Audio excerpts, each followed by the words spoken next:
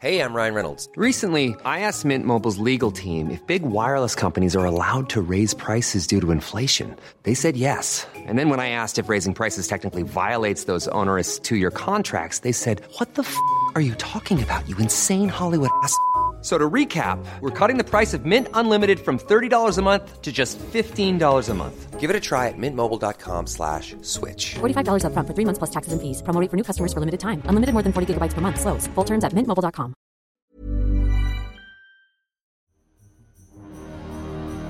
The following program is presented by the Nerdy Show Network, geeky programming for all nerds across the multiverse. All Nerdy Show programming is made possible by A Comic Shop, Orlando's #1 comic shop and nerd destination, and with the generous support of listeners like you. To learn how you can support this and other fine geek programming, visit nerdyshow.com.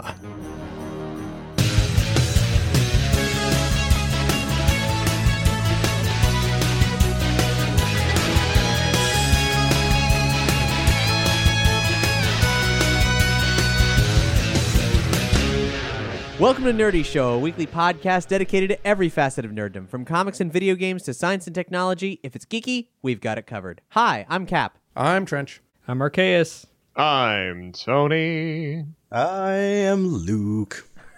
And this is not a musical episode, but it is a Nerdy Show microsode. That's where we talk about what you want us to talk about for 15 minutes or more. I'm still just caught up on the fact that Luke is here. It's been a little while. Luke, why are you so late? I wandered back out of the forest. I have a beard nigh unto my ankles. I'm like the man from the Monty Python intros. Just picture that in your mind. Well, hey, since you're the guy from the Monty Python intros, can we get an "it's" from you? It's European RPGs. Not the tabletop kind, the video game kind.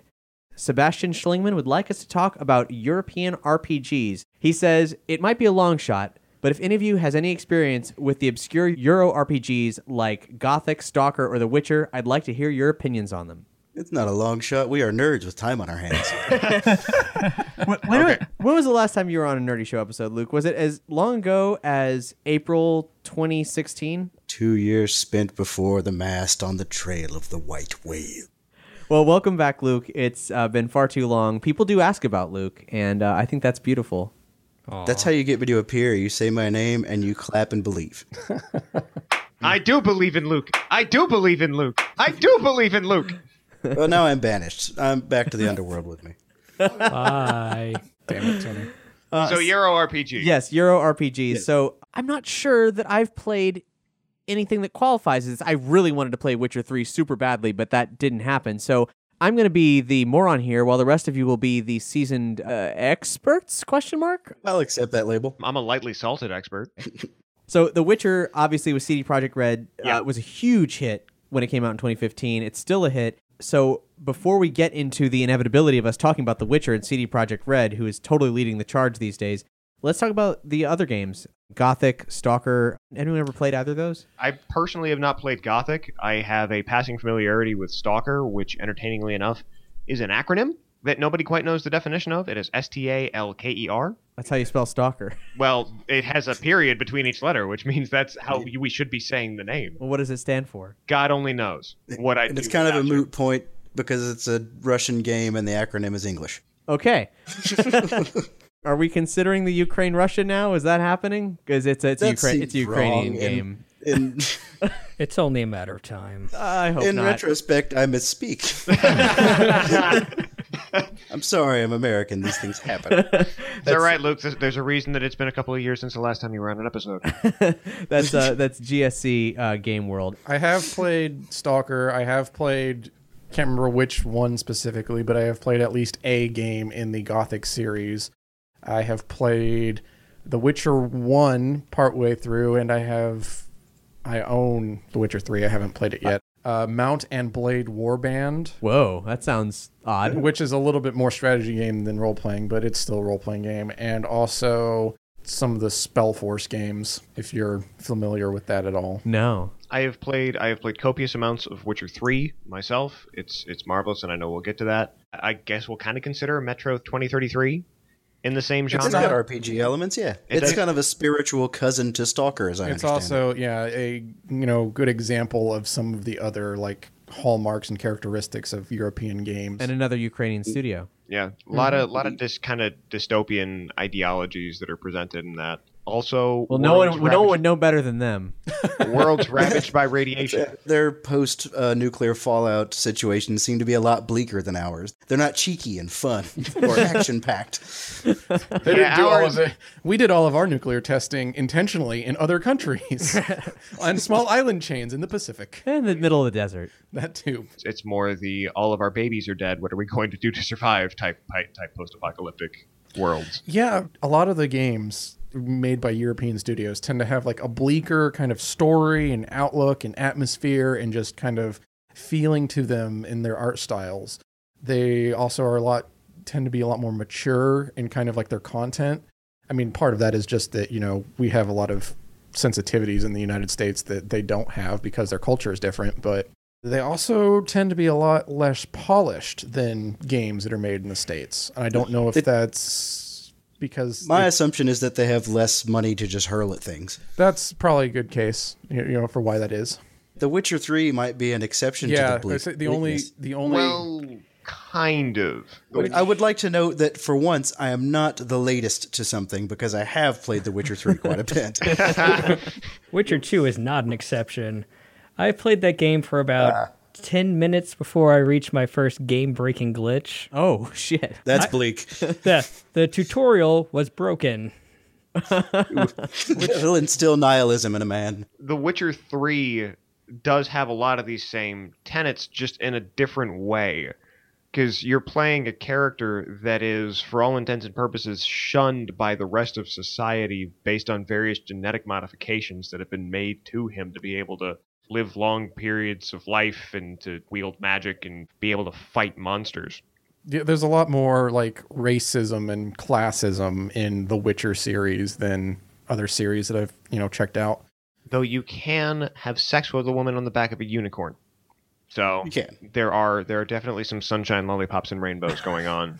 And you know, within this. like some of the most tastefully handled sex scenes in a video game, in spite of the unicorn, I would say.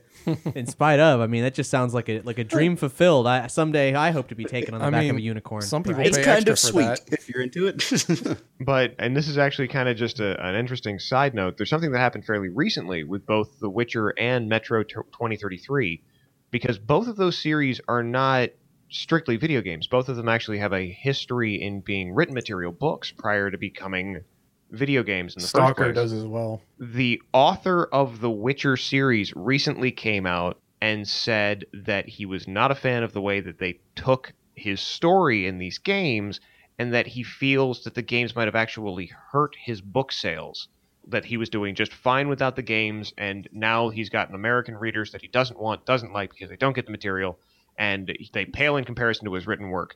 And the author of the Metro 2033 series looked at this and said, "Dude, you're fucking crazy." He also the I'm Witcher kinda also with had a TV series too in Poland.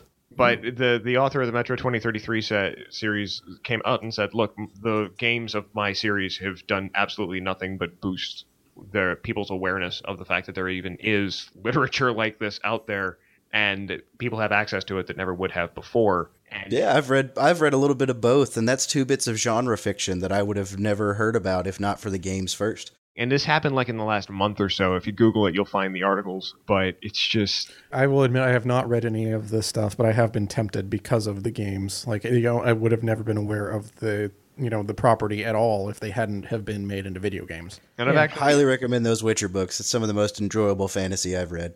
And the games themselves take place after the conclusion of the books. The books tell a self-contained story that these games, through conceit, because in the first game you play an amnesiac Geralt, who's trying to figure out who the hell he was and why he has these powers, and this kind of leads up to what that was.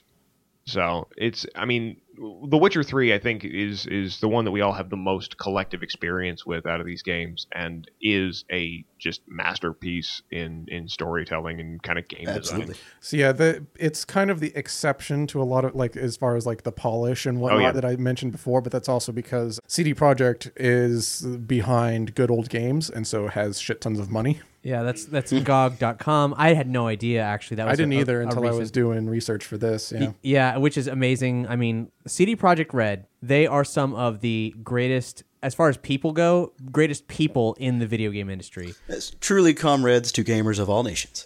One of the nicest settings I've ever been to a game screening in at E3. They imported a ton of Polish beer, and everybody got some. The only thing that I have against them right now, and this is getting off topic, is that they managed to secure the copyright to the term cyberpunk for Yes. their one game that's forthcoming. Yeah, they long in development. Cyberpunk 2077, an open world role playing game based on the Cyberpunk 2020 tabletop system. I've been anticipating it for years, and those motherfuckers, they copywrote the term cyberpunk, which is a really fucked up thing to do. I mean, I understand, like, you want to protect your property and all that stuff, but you now own the name of this huge genre of work that has been going on for decades, and Somewhere William Gibson and Neil Stephenson are calling each other like, what did we do? And CD Projekt Red, they've asked everybody to trust them that they're not going to be evil about it. And it's like, if I trust anybody, I do trust you guys. But someday, that won't matter. Yeah. It's kind of like the Google having in their bylaws, don't be evil. And that sounds great when Google was just a search engine, but now that they kind of run the world, it's kind of like, That's not in Alphabet's bylaws. Yeah. it's CD Projekt, run red with your blood. But, I mean, they do have a really great ethos towards gaming. They've made a point of being an independent studio, not letting anybody buy them out. They feel that independence is integral to who they are as a strategy, as a business strategy, and they're right. A lot more studios could stand to say not sell out to EA. That would be a good career move. It's funny that you mentioned that because Reddit in particular, throughout all of the kerfuffle that recently happened with Mass Effect Andromeda, was sitting there and posting GIF comparisons of the facial animations in Andromeda, which was from one of the biggest studios on the planet with a $50 million budget and yada, yada, yada. And then they were posting facial animations from The Witcher, but has a very similar dialogue tree system and kind of just approach to the game because they're both open world RPGs. And it's an independent studio with independent backing made with a much smaller team, and it's so far superior that it's scary. Oh, yeah. The Witcher is like a masterclass in efficiency of design. Everything looks fantastic. Even though there's such a limited number of like faces on all the NPCs, everybody looks so good that you don't even care after a while. Yeah. By the way, we haven't mentioned, whereas everybody else we've talked about so far are from the Ukraine, these guys are Polish. They were founded in 1994, and they were actually game retailers who became a game studio specifically, I think, to translate games, and they work with Interplay a lot.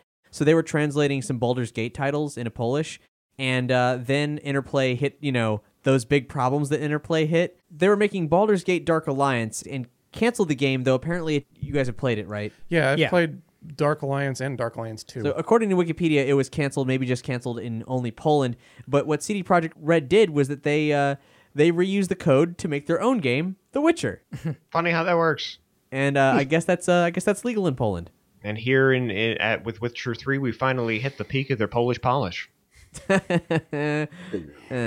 You mentioned they got into the business by translating games, which is kind of an interesting coincidence because the author of the Witcher novels also originally got into writing by translating novels into Polish. That's weird. So obviously, CD Projekt Red, the cyberpunk thing does suck, but they do make great games when they're not breaking. And I guess how was Witcher 3? Did Witcher 3 break much? Witcher 3 had some issues here and there, but they are not to Bethesda levels. Yeah, I should say I came in. I didn't play the game until last year, so I had the advantage of a lot of patches. But I never noticed anything horrible. Yeah, same here. It's because there was nothing horrible to it. You had some load times, you had the occasional glitch, but by and large, the game just worked. It's CD Projekt Red with The Witcher 3 has earned so many internet brownie points. It's not even funny because they released a shit ton of content as free DLC. The DLC that they did that make people pay for is the size of the original game, and they did 2 expansion packs like that. They have released a game that was finished for all intents and purposes and was so full of depth and content that you could literally lose yourself in it for weeks on end. And they did it at just a regular price tag. They didn't buy into any other bullshit, and they were just like, oh, hey, we game too. we like when people do this. We would rather more people did this. So we're going to do it for you. In addition to them also being awesome about DLC, they're also awesome about DRM, digital rights, which is one of the foundations of GOG. They oppose DRM in all forms and hope that free downloadable content becomes an industry standard, and they are putting their money where their mouth is by virtue of creating this, that platform. So they're awesome. There's one game we didn't touch on that Sebastian mentioned, and that's Gothic. Who's played Gothic? Like I said, I've played maybe 1 or 2 games in the series, and they don't really stand out to me. And it's just I couldn't get into them. Do you have to go to a failing mall in America and find the Hot Topic that's there to purchase some bracelets and belts and whatnot? Is that where you go to play Gothic? Hang on. You do. I'm queuing up the foghorn sound effect. Tony. 'Cause, I got them, when I was in the Army and I was bored because I had to sit at a desk for 24 hours and wasn't supposed to be asleep. Were you stationed in Germany? I was, and actually was at the time I bought them. And it was not surprising because they're from German studio Piranha Bytes, and it's BYTES. Thanks, guys. Edgy. Oh, those clever Germans. And it was, one of those Steam sales situations where you buy shit that you probably shouldn't buy because it's cheap. That's how I got Metro, I'm pretty sure. Go on. What's that how I game got like? a lot of these games. What is Gothic all about? What kind of an RPG is it?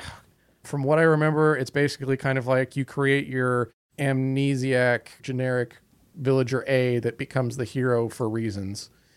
And I quit playing the one I was playing because it broke about 30 minutes in. So, yeah. It looks like they're also responsible for the Risen series, which I didn't realize, and I've never played myself. I have played Risen, weirdly enough. I've played a little bit of Risen because it came with my Steam account. You just gave it to me. It was medieval. There was fire, a rock or two. I don't have many memories of it. It looks like they actually have a game coming out this year. It's called LX, and it's a open world science fantasy action RPG. Something being openly science fantasy and not using the distinction of science fiction when, technically, as we established in our prior microsode about science fantasy, if it's science fiction, it's probably science fantasy. Such a garbage term.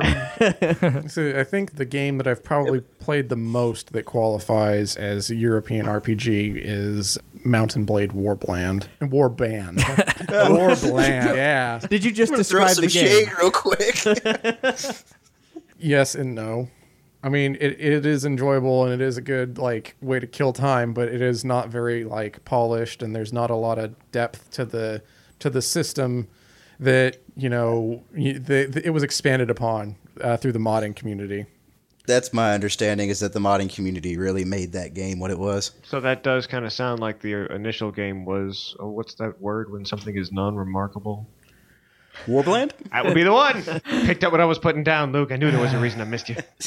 Basically, you just create a character, and then you pick what starting city you want to start at, and then you're let loose in the world. And there's a little 30-minute tutorial kind of mission chain.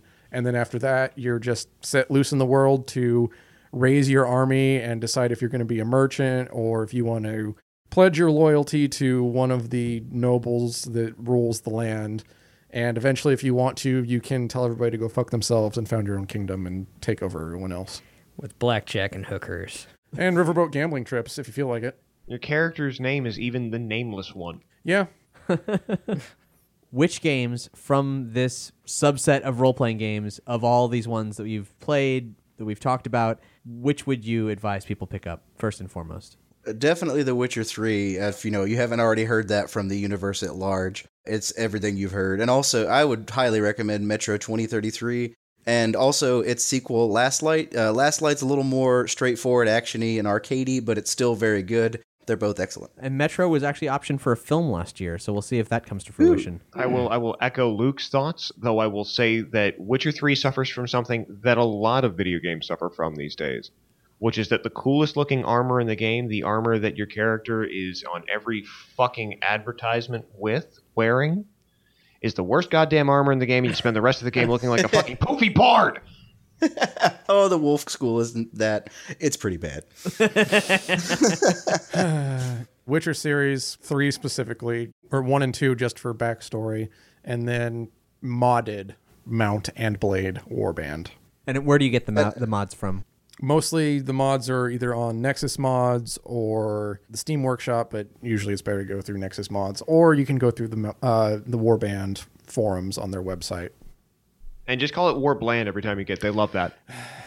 Recommend the Witcher series if you can get them to work. And the Metro games are pretty solid. I enjoyed both of them. Cool.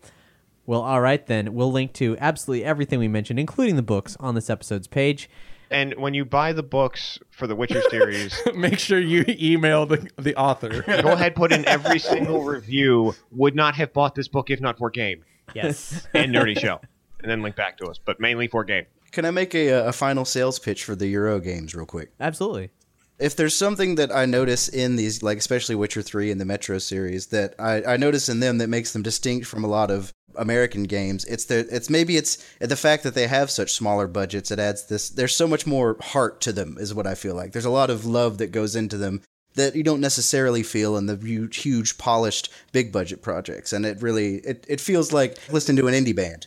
Or I was going to cite independent film because you'll get a lot of that same sort of. They will tell stories that are not necessarily commercially viable or have heroes or outcomes to things that don't make you feel good inside. There's a quest early on in The Witcher 3 where there's like a demon tree you come across, or there's a tree with a demon soul trapped in it, and you have two options, which is either to leave the soul of the demon in the tree and have this town nearby continue sacrificing women to it, or set it free. And if you set it free, you get this delightful vignette afterwards where you find out that for the next 100 years, it continued ravaging the countryside. So you're either condemning dozens of women from this village to death, or releasing an evil spirit into the world and letting whatever chaos come from its release be on your hands. And I finished that, and it was just kind of like, huh. So this is what damned if you do, damned if you don't means. I'm not sure if this was fun, but it feels good for me. Thank you so much for listening to this episode of Nerdy Show. We are an entirely listener-supported podcast network. We'll be back next week with our usual hijinks of all the latest stuff happening in the nerd world. But if you like what you heard, please rate and review the show on iTunes or any of our series that you haven't rated and reviewed on iTunes yet. And maybe become a Patreon subscriber. There's a number of tiers you can back us at. Even $1 gets you things like early releases and a huge backlog of expanded content. But then even more than that, you get all kinds of extra bonuses and even bigger, badder, better perks. What's more, for all the things we listed, well, our links are going to go straight through to Amazon via our Amazon affiliate link. So anything you buy gives back to Nerdy Show. And if you want to do that on a regular basis, just head to nerdyshow.com/Amazon. Taking us out, we have a track from Overclocked Remix, and this is a piece from Witcher 2, Assassins of Kings. This remix was done in 2015 by Prophetech Music and a vocalist called Merrigan. It's called something in Elvish, which I will now hazard to pronounce. Kayla Melaine Lunid. Maybe. But that is not how you speak Elvish. Which roughly translates to "Get out of my forest, filthy humans." Merrigan actually wrote original lyrics using the lore pages on The Witcher's wiki in-game Elvish. So here it is, that track that I will not attempt to pronounce again from Overclocked Remix's massive archive of awesome fan-made music.